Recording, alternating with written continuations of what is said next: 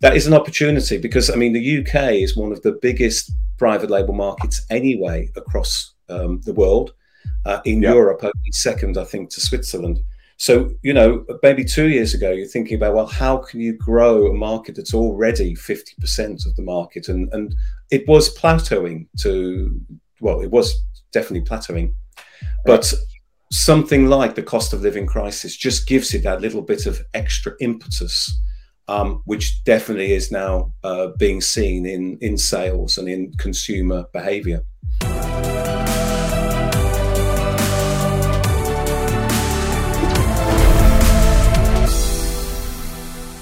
Today, I'm delighted to be joined by Paul Stainton, a veteran of the UK grocery industry with over 30 years experience working for retailers and consulting with manufacturers. Paul was the first UK buyer for Aldi, where I believe you stayed for 31 years. Is that correct, Paul? Yeah, I certainly did, Ben. 31 long years. I'm not too sure about being called a veteran, but I suppose you've got to you've got to accept when the inevitable comes. Yeah, that's true. That's true. So, Paul, welcome to the Innovate Podcast. Delighted to have you on. How are you today? Yeah, no, really well. Thanks, Ben, and thanks for having me on today. Looking forward to having a chat. It's our pleasure. So, I guess first of all, let's just set the scene. Do you want to just tell the listeners a bit about your background and what you're doing now at IPLC? Yeah, sure. So, as you said, very lucky to be the first buyer at Aldi. That was back in 1989. Some time ago now, and amazing to think that Aldi's been around in the UK that long. Prior to then, I was with the co-op for 3 years, and great times at Aldi. Some difficult times and some great times in terms of the way that the business developed. But for the last couple of years, I've now been linking up with IPLC, International Private Label Consultancy, and work with many food suppliers, drink suppliers across the private label industry, both helping them on projects with sort of how to set strategies to increase their private label business, but also meeting up with suppliers, non-competing suppliers, to talk about challenges and opportunities within the private label space. So, very much enjoying this new sort of style of I suppose, career following some excellent years at Aldi. Yeah, very interesting. So we'll get stuck into your background at Aldi and also your views on private label in the main bulk of the podcast in a minute or two. Just to kind of introduce you a little bit more to the listeners, we tend to do some kind of rapid fire questions just to get the podcast going. So what's your favourite city in the UK for food, Paul, from an eating out perspective, I guess? Ooh, city for food. I think it's got to be my sort of home ground of Birmingham. And the reason being, it's the home of the Balti. Clearly one of my favourite foods. I love any Indian food. And Birmingham is the home of the Balti. It's got the Balti Triangle, got the most Balti restaurants in any city in the UK. And I guess that's my initial reaction. Hey, look, most cities, the food that you can get nowadays, it's just fantastic. So it's nice where there's a little bit of uniqueness. And I still feel that when I go into Birmingham, Baltiland in particular, in the area of Spark Hill and Spark Brook, it's fantastic. Yeah, very good. Well, I went to university in Birmingham, so I don't know it quite as well as you do, but certainly have sampled some of the curries over the years. Yeah, the old curry houses where actually you didn't even have a knife and fork; it was all your Balti dish and your naan bread, and you just sort of made a mess. But it didn't really matter because normally you'd probably, certainly in your university days, you might have had 2 or 3 pints beforehand, or maybe more. Yeah, true.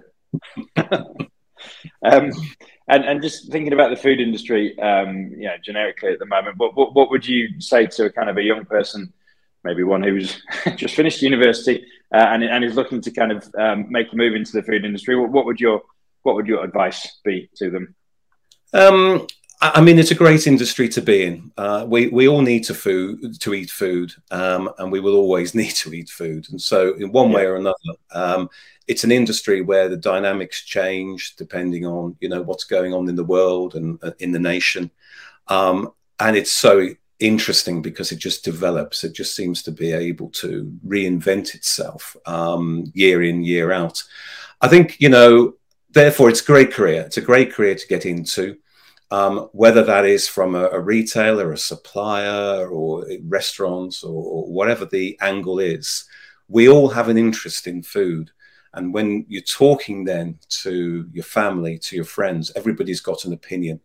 So it's a very general area to be in, and one which has got so many great opportunities from retail supplier side that, you would not be doing yourself injustice by thinking, I want to go into the food industry. Yeah, agreed. And you've spent what I imagine is the vast majority of your career in the food industry. If you hadn't have kind of landed within food and consumer goods, where would you have loved to have spent your career? Probably on the golf course for all my career, if I could. If I'm honest, food was always of interest to me, albeit I did study accountancy at uni, at Salford Uni. But that put me off, I think, accountancy for life, or at least lots of spreadsheets. No, I mean, I think food, you always have that sort of inane sort of interest in, and that's why I was in it from day one. So I've not really thought about where else I'd like to be, other than if I had started on the golf course back then maybe I could be a little bit better than I am now. Okay, we'll say semi-pro golfer. Indeed. Okay, very good. So we're going to get into the main bulk of the podcast now. So kind of delve into the world of private label from a buying and product perspective. Try and kind of visualize where private label is heading, what the opportunity is for it now, and what it needs to kind of be fit for purpose in the kind of current economic climate. I mean, the obvious kind of really interesting area of your background is the amount of time that you went on, that you spent with Aldi, and the kind of the journey that you went on from what I presume was very few stores in the UK to many hundreds of UK, and what that was like to be part of. And then, as I said, we'll talk more generically about your views on the sector. So let's start with private label, I think, first of all. So what would your kind of high level observations be on the opportunity for private label within the food and drink market right now? All I can say, it's a huge opportunity for private label. Always is, and always has been when, we've been in the recession or high interest rates, or people's spending power has reduced. And, we are in a dramatic state at the moment, I would suggest, where, the cost of living crisis has really bit, and it's already being seen, not just in the UK, but also worldwide, in terms of a spending choice into private label, and there's definitely been a movement. So only recently, I think it was Kantar who reported that private label now is something like 53% of the UK market. It's growing ahead of the market as well, and to the detriment of brands, because clearly there's only 2% that you can get. And I think that is an opportunity, because, I mean, the UK is one of the biggest private label markets anyway across the world. In Europe, only second, I think, to Switzerland. So, maybe 2 years ago, you're thinking about, well, how can you grow a market that's already 50% of the market? And it was plateauing it was definitely plateauing. But something like the cost of living crisis just gives it that little bit of extra impetus, which definitely is now being seen in sales and in consumer behavior. So big opportunity. And I think retailers and private label manufacturers alike, if they're not really focusing on their private label offer at the moment, then, they are going to struggle a little bit over the next 12 to 18 months. Okay. And from what you're seeing across the market with the work that you're doing, for IPLC, do you think that the private label manufacturing sector is going to be able to kind of absorb and cope with these inflationary pressures at the moment? Because they're arguably, they're not going to ease off anytime soon.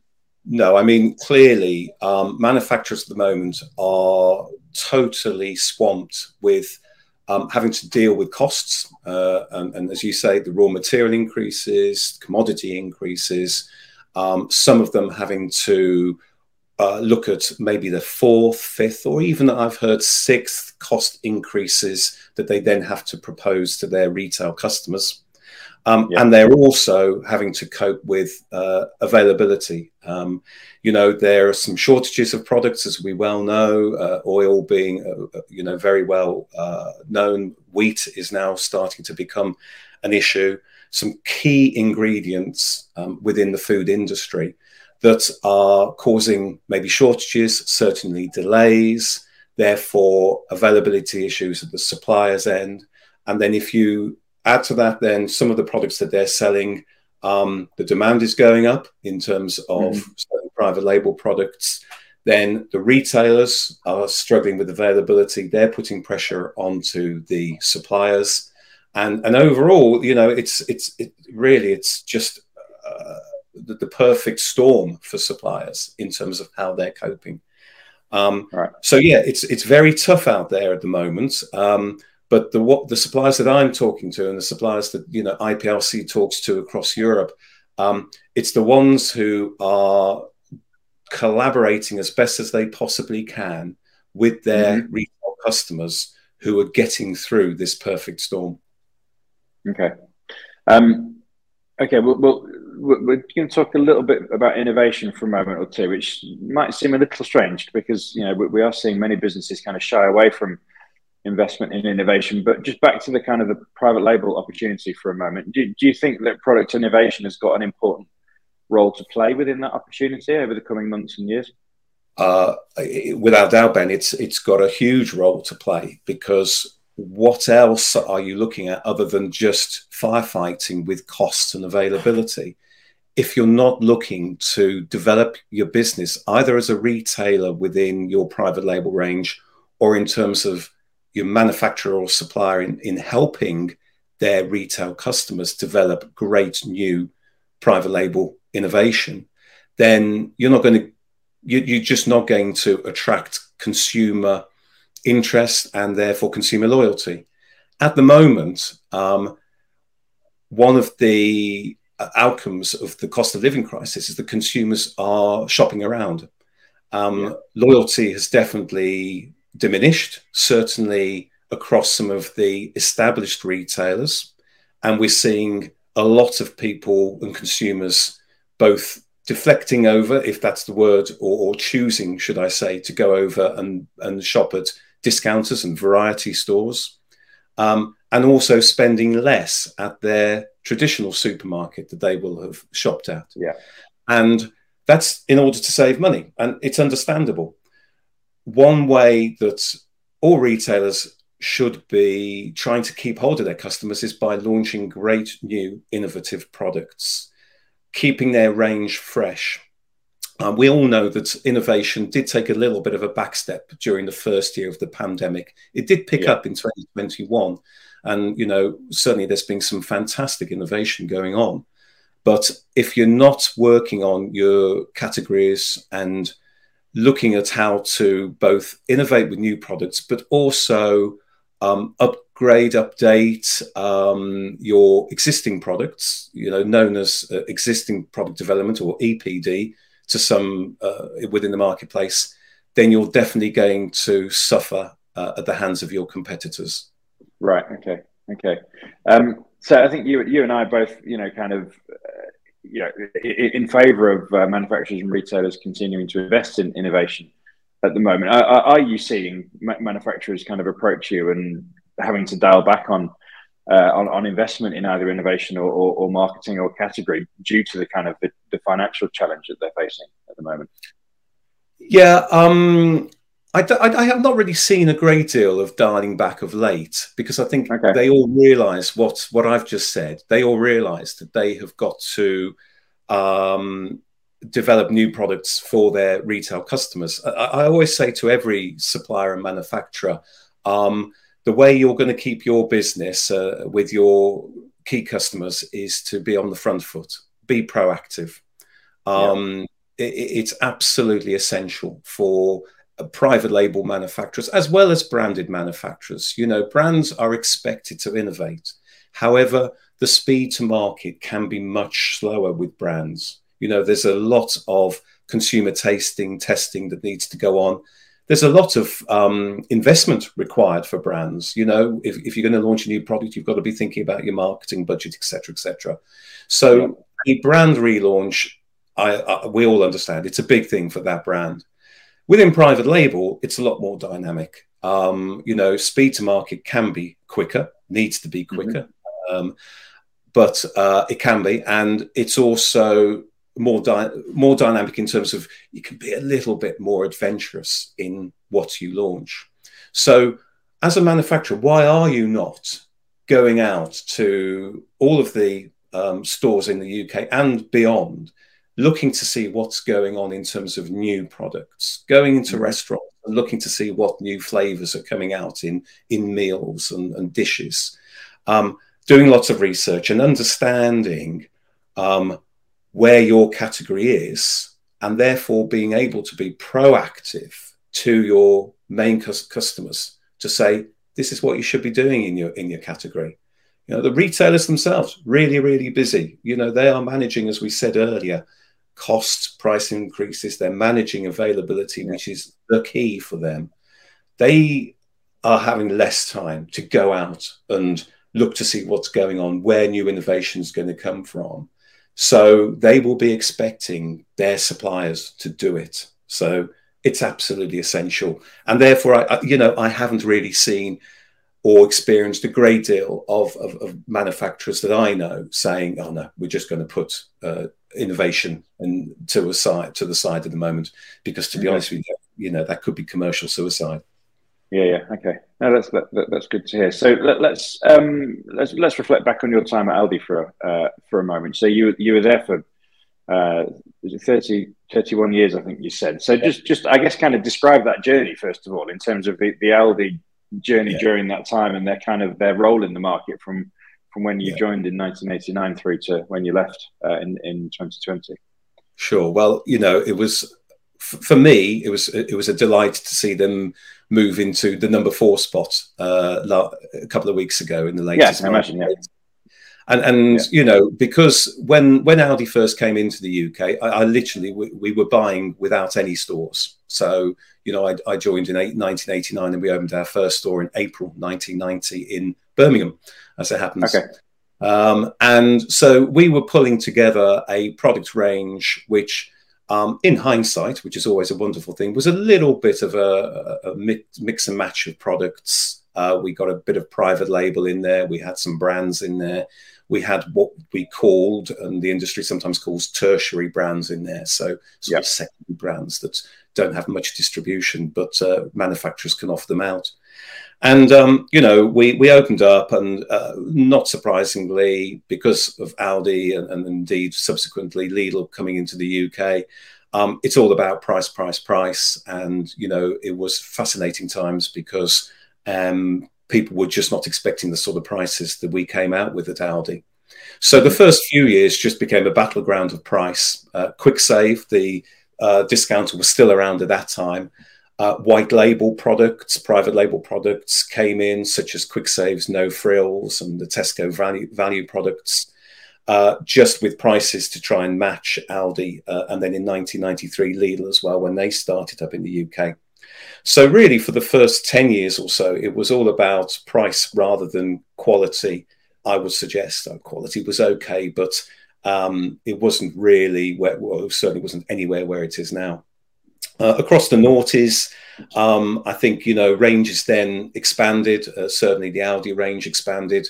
But in reality, it was still a little bit Germanic, a little bit continental, and less relevant to the full shop that Aldi then focused on back in sort of just after the credit crunch, really, in 2009.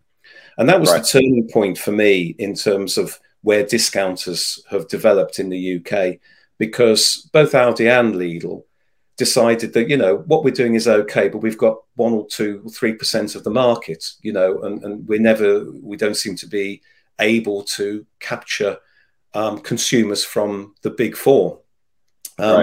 So both retailers, and Aldi sort of led this, developed more of a let's start again, and let's look at still having a limited range, but enabling the consumer to do fairly much of a full shop with us. So, you know, for Aldi's perspective, that meant selling a heck of a lot more produce, fresh meat, cooking ingredients in particular, home baking, those sort of products. And in some instances, it meant bringing in products which probably previously would not have hit the rates of sale required for a limited range retailer to keep in their range.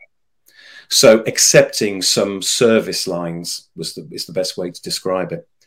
And coupled with that was a step up in quality. And I remember that, you know, we brought in virtually every single item again and re-looked at the benchmarking within the market. Who should we benchmark against? Maybe it's the brand, maybe not the brand at times, because it's not necessarily the fact that the brand is the best quality in all product areas. But being able to go back out to our suppliers or potential suppliers and saying, look, you know, we're happy with where we were, but we need to be even better. So here's the benchmark as to what we need to get to. Those are the ingredients of the benchmark. What can you do? And basically upping the quality that way. So a more relevant range, a better quality, other things such as great packaging, fantastic in-store experience, which was another big thing at Aldi and Lidl. You know, the 90s, they were seen as being, you know, the cheap and cheerful discounters, got better during the noughties, but certainly in the 2010s with initiatives such as Aldi's Project Fresh, which has sort of freshened up and livened up and modernized the whole of the store. They have really upped their game. And, you know, the shopping experience within discounters also took a massive step up. So in conclusion, you've got range, you've got quality, and you've got an in-store experience. And if you get all of those things right, the advertising needs to be good. And don't get me wrong, Aldi's advertising was another big reason for their success in the noughties, in the 2010s. But also word of mouth. People start talking positively about the discount experience and the discount products. And therefore, it's no longer seen as being, I suppose, an embarrassment to shop at the discounters. In fact, it's seen as being smart to shop at the discounters. And we saw that. And that was really what happened then to turn the business around and have a very successful business within the 2010s and now into the 20s. Yeah, I remember from a consumer perspective, after the 08-09 credit crunch, it almost became a kind of a badge of honor to shop at discounters like Aldi and Lidl. It was quite a trendy thing. I seem to remember people started doing.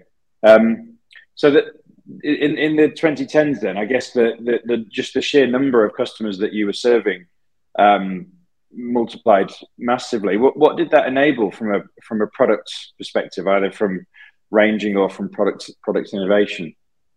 Yeah, well, I mean, clearly when your volumes increase, you attract more and more suppliers. And I certainly remember in the 90s having a few fallouts with suppliers who just didn't want to know about Aldi. And I sort of get it because, you know, they were a disruptor.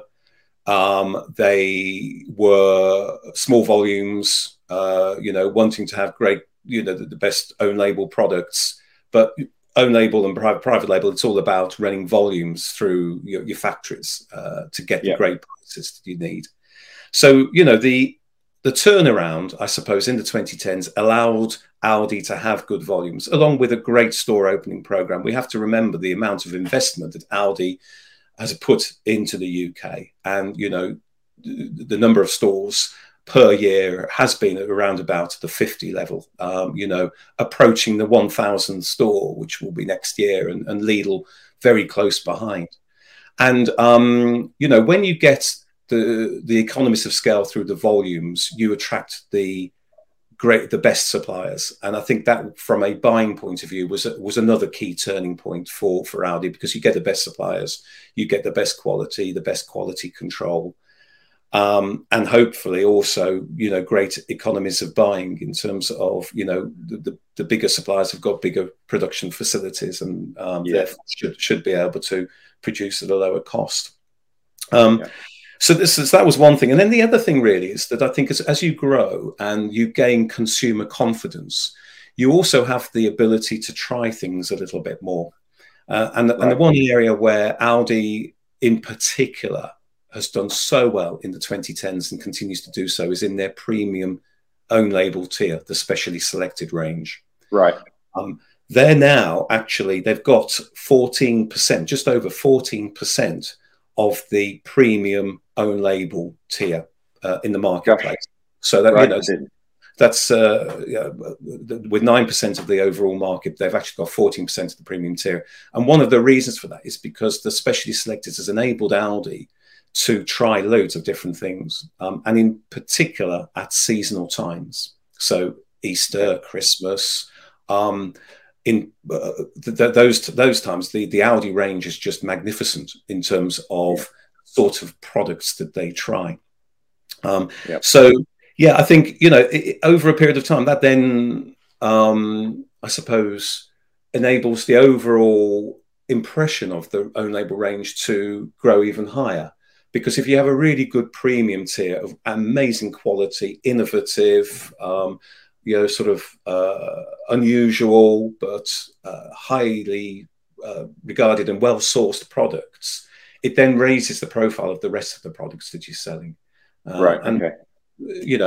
Standard tier in Aldi, Lidl and everywhere is still the majority of where the sales are. But I think Aldi's premium tier, and Lidl do a reasonable job with Deluxe as well.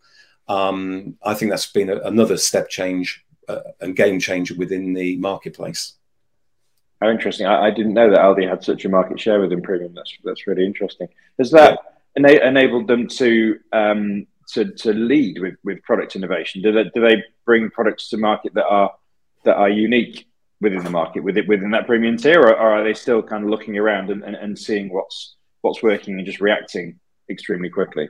I think it comes back to my earlier point about it's down to the suppliers to be proactive and innovative and just come up with the ideas. And my advice to suppliers is don't hold back in what you think might sell, even if there's not a great deal of market data behind it. In that specially selected area, I'll give you one example. And we're just around about Halloween time now, aren't we? But I remember last year they had Halloween burgers. And you'd probably wonder, Ben, what's he on about? How can you make a burger, a Halloween burger? Well, what Aldi did was they basically had a lovely quarter-pound beef burger with a pumpkin-shaped red Leicester cheese on the top of it. So it was a burger knot. And they put 4 of those into a pack. They put a lovely Halloween design on. They sold it with other Halloween products in the chiller for a limited period of time. They got great PR for it, and the product seemed to sell well. And it's unusual. And then elsewhere within the specially selected range, they're selling products like a Spanish Manchego cheese. I would never have considered that when I was the Aldi cheese buyer back in the sort of late 90s. They're selling some fantastic gastro pub meals such as lamb moussaka and fish pies, hog roast sausage rolls. Who would have thought of a hog roast sausage roll? Only the other day I was picking up some smashed avocados, 3 avocados already smashed, ready for me to use. All of those products, I don't think any, and there's loads more, hundreds more, I don't think any manufacturer would have thought, I've got great market data on there. I'm going to be able to now try and sell that into a retailer. What would have happened would be either between the buyer or the manufacturer, or maybe, one or a combination of the both. They've just come up with these ideas and thought, shall we give it a go? Yeah, go on, let's give it a go. And I'm sure, with all new product developments where there is quite a high failure rate, there's probably have been a few products which Aldi and Lidl have launched and haven't worked. You can often see that because they won't repeat it the next year. But my word, I think there's a huge amount that have worked. And yeah, it created a really good point of differentiation for them as well. Right. Okay. So a lot of their innovation is seasonally focused, either at events or kind of key selling seasons like summer. Yeah. I mean, there's still a lot going on, don't get me wrong, during the year. And it's not all in specially selected. You know, a big thing which we faced at Aldi, and, you know, there's still the odd legal dispute, isn't there? Let's not mention too many things about the villa. But is the Me Too sort of thing, which, you know, the discounters have been criticised over. But if you think about it, if you're offering a range of 2,000 or so core range items to your consumers, whereas a Tesco or a Sainsbury's would be offering 25 to 30,000 across brands and private label, you have got to indicate to your consumer that product X is supposed to be like brand Y. And, you know, only recently I've seen Aldi have just launched some really great Me Too ice cream tubs. And they're quite open. I think, you know, through the press, they say, look, we're 30% cheaper than the brand on, these were like Oreo type products and flake type ice cream tubs. And when you look at the packaging, you think, you know, the critic might say, oh, it's just too similar. They're just taking the mick. But I think Aldi have got a very good way of giving out the product indicators, but not totally ripping off the brand. And you know, once or twice they may have made a mistake, and they've rectified that mistake in the past. But they've got to be able to indicate, look, that is the brand that we're trying to emulate. And they're doing lots of that, and they're doing that throughout the year.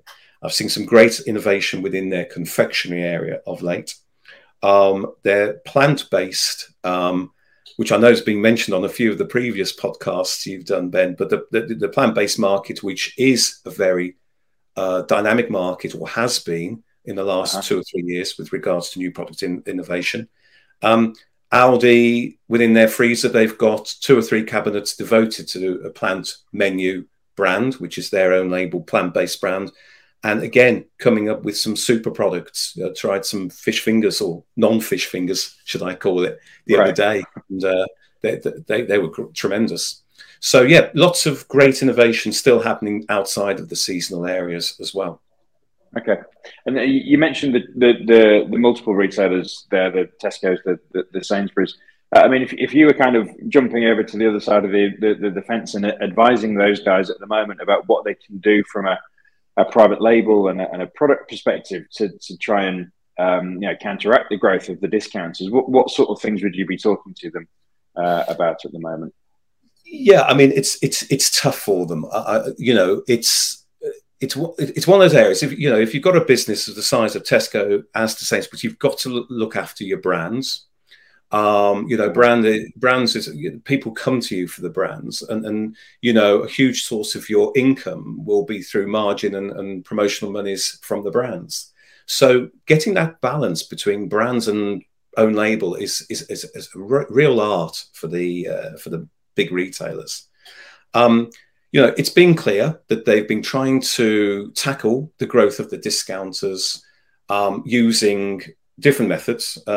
A really clear one has been the Aldi price match, which we saw Tesco introduce in 2020, and then Sainsbury's have their version in 2021.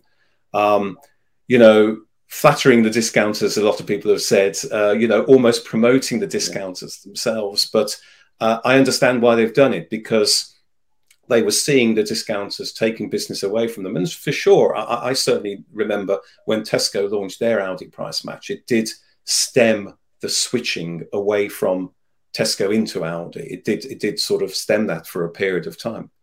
Now, within there, they are using their sort of discounter brands, which again was quite an interesting development when a few years back, Tesco started it all off by moving out of Tesco value and trying to almost replicate the Aldi and Lidl exclusive brands by having their own exclusively at Tesco, exclusively at Sainsbury's brands. My own personal view on that, certainly at the time, was they were rebranding, but not necessarily matching the Aldi quality.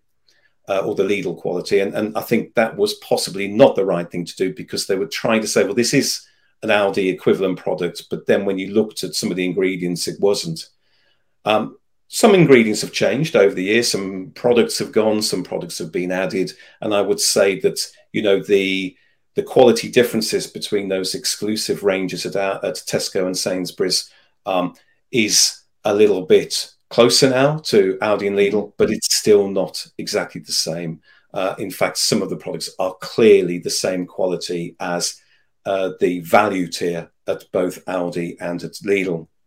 Right. So that's the first thing that I saw. Then clearly we've seen a lot of activity in terms of trying to, combat the discounters by increasing value tier products, in particular Asda. Now, whether their extension of their rebrand of their Smart Price and Farm stores into Just Essentials and their doubling of the range, whether that's actually to try and stem the growth of the discounters, or whether it's just to pick up on where the economic climate is at the moment, only Asda would be able to answer that. But again, that's a really interesting development within the own label market at the moment, where, we are seeing growth in the value tier, albeit off a very small base. Value tier is only about 4 or 5% of the own label market. Okay. But Asda have gone for it, and their Just Essentials range, they've said, no, we're going to double this range. We're going to launch it within, 6 months. And they've just gone ahead and done it. And they're now having to limit the purchase of their consumers to 3 items per product at the moment, because they simply just can't keep up with availability. So it seems to be working. And just looking at Asda sales, they seem to be sort of just recovering a little bit. And maybe they are stemming discounter growth through their Just Essentials. But similarly, if you then also take Asda, I know that they've just launched a few extra special products. So going back to that premium tier, and really interestingly, they're almost matching some of the Aldi products. I was looking the other day at some pasta and some soup, which they've launched under extra special, and I'm thinking, well, I recognise those products, or at least very similar. Maybe the flavours are slightly different, but similar products in the Aldi specially selected range. The one thing to point out there is that the Aldi products are still, I think, something like 20% cheaper than those Asda extra special products. But Asda are attacking there on the premium tier. And then the other one, which I must mention, because I do find this interesting as well, is seasonal products again. I know Tesco, the last couple of years, they've launched their own label chocolate reindeer, which is almost a mimic as to what Aldi have been selling very successfully for many years. So actually then thinking, okay, well, the discounters are very successful in a seasonal time and seem to sell lots of chocolate reindeers or special flavored mince pies, or, whatever else, the chocolate coins, that sort of thing. So there's been a lot more activity in the private label ranges of the bigger supermarkets in those areas, I believe, as a tactic to try and match or at least stem the growth of the discounters. So lots of things going on there, Ben, but I think one thing to maybe sort of just conclude on that, everybody can try and copy or do their own versions of it. It is a different shopping experience in Aldi to the bigger supermarkets. So, and you're never going to be able to copy that. I mean, Tesco tried it with Jack's and it didn't work. So differentiation is the key about private label, and it's coming up with unique products that aren't available elsewhere. And that, I think, is the challenge for the big supermarkets, is what can they do within their private label ranges that are actually different to what Aldi and Lidl have got in their more limited ranges. And if they can find the answer to that, then I think they will succeed. Very interesting. It's a very fierce battleground, for sure. And how do you think the multiple retailers can kind of prevent the discounters just looking at what they're doing and reacting very quickly? Because that seems to have been a theme over the past 5 or 10 years, is that, other retailers would launch products and Aldi would within weeks, they'd have them on shelf. Is that just inevitable and unstoppable, or are there products that could be maybe unique to the kind of the shopping base of a multiple retailer?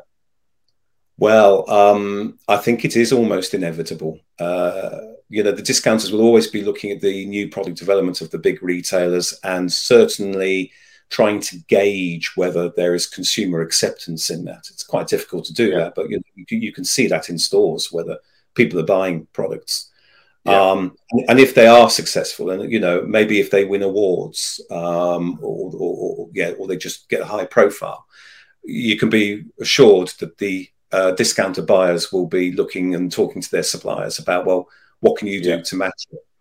I suppose choice of supplier is important. If you can get exclusivity as one of the big retailers, if they can develop products, whatever they may be, and say, look, this needs to be exclusive, and if an agreement can be agreed that way, then it makes it a little bit more difficult for other retailers to match what you've done.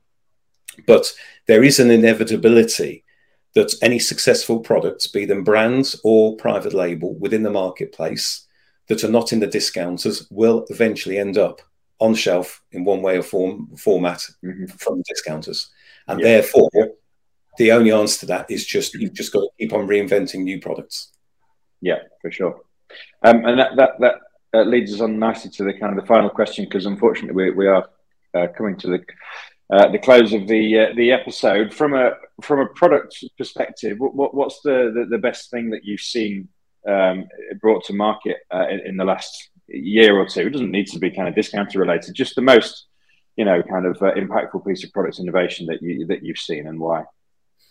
The one that springs to mind is, it was really developed during the pandemic, but actually only launched just as we were coming out of lockdown. And Tesco launched their restaurant collection of 3 fantastic, they were sous vide. It's the type of production method that means that the products are partially cooked and the consumer finishes them off in their oven.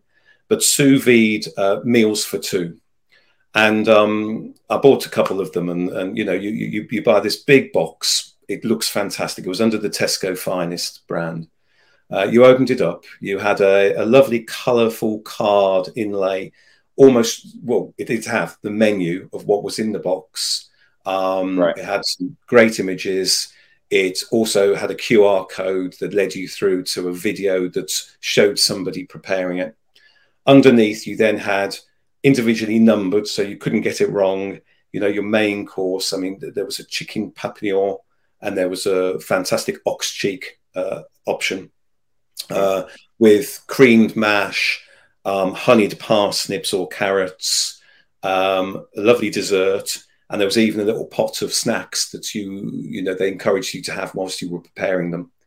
And the one thing, indulgent, but it was really a great alternative to eating out. And I wouldn't surprise me if they didn't come back, because I think one thing that is going to happen over the next few months, well, it's already happening, is people are eating out less and they're wanting to create the restaurant experience in home. But these products, they impressed me so much because they were of fantastic quality, but they also showed that you can sell a private label product at £25 or £30. Because the oxygen one, I think, was £30 per box. And yes, they great displays in cabinets, in chill cabinets at the front of the store, but actually they looked like they were selling as well. So really impressive. That's the one that really stands out for me. Yeah, that's really pushing the price even from a private label perspective, isn't it? You wouldn't have thought that would be possible 5 or 10 years ago. It absolutely is, Ben. Yeah, and I'm seeing in store now, okay, those products aren't around at the moment. I'm imagining, as I said, they may come back, but certainly Tesco and some of the other big retailers, they are selling these sous vide meat products at £10 on an ongoing basis. Morrison's have just launched a great range. So, it does show that the price, I suppose, ceiling for private label products, there isn't one now. Interesting. Paul, it's been fascinating talking to you. We have sadly run out of time for today's episode. I could talk for many hours more. It's been so interesting to hear about your Aldi journey and your views on the private label market. So all that remains for me to say is, Paul, thank you for your time. Pleasure, and Ben. we will look forward to welcoming you back at a future date. That's the end of this episode of the Innovate podcast. Many thanks to everybody for tuning in, and we look forward to welcoming you to the next episode. Thank you very much, and goodbye. We really hope you enjoyed that episode of the Innovate podcast. To hear more bi-weekly episodes, please hit the subscribe button below. Thank you.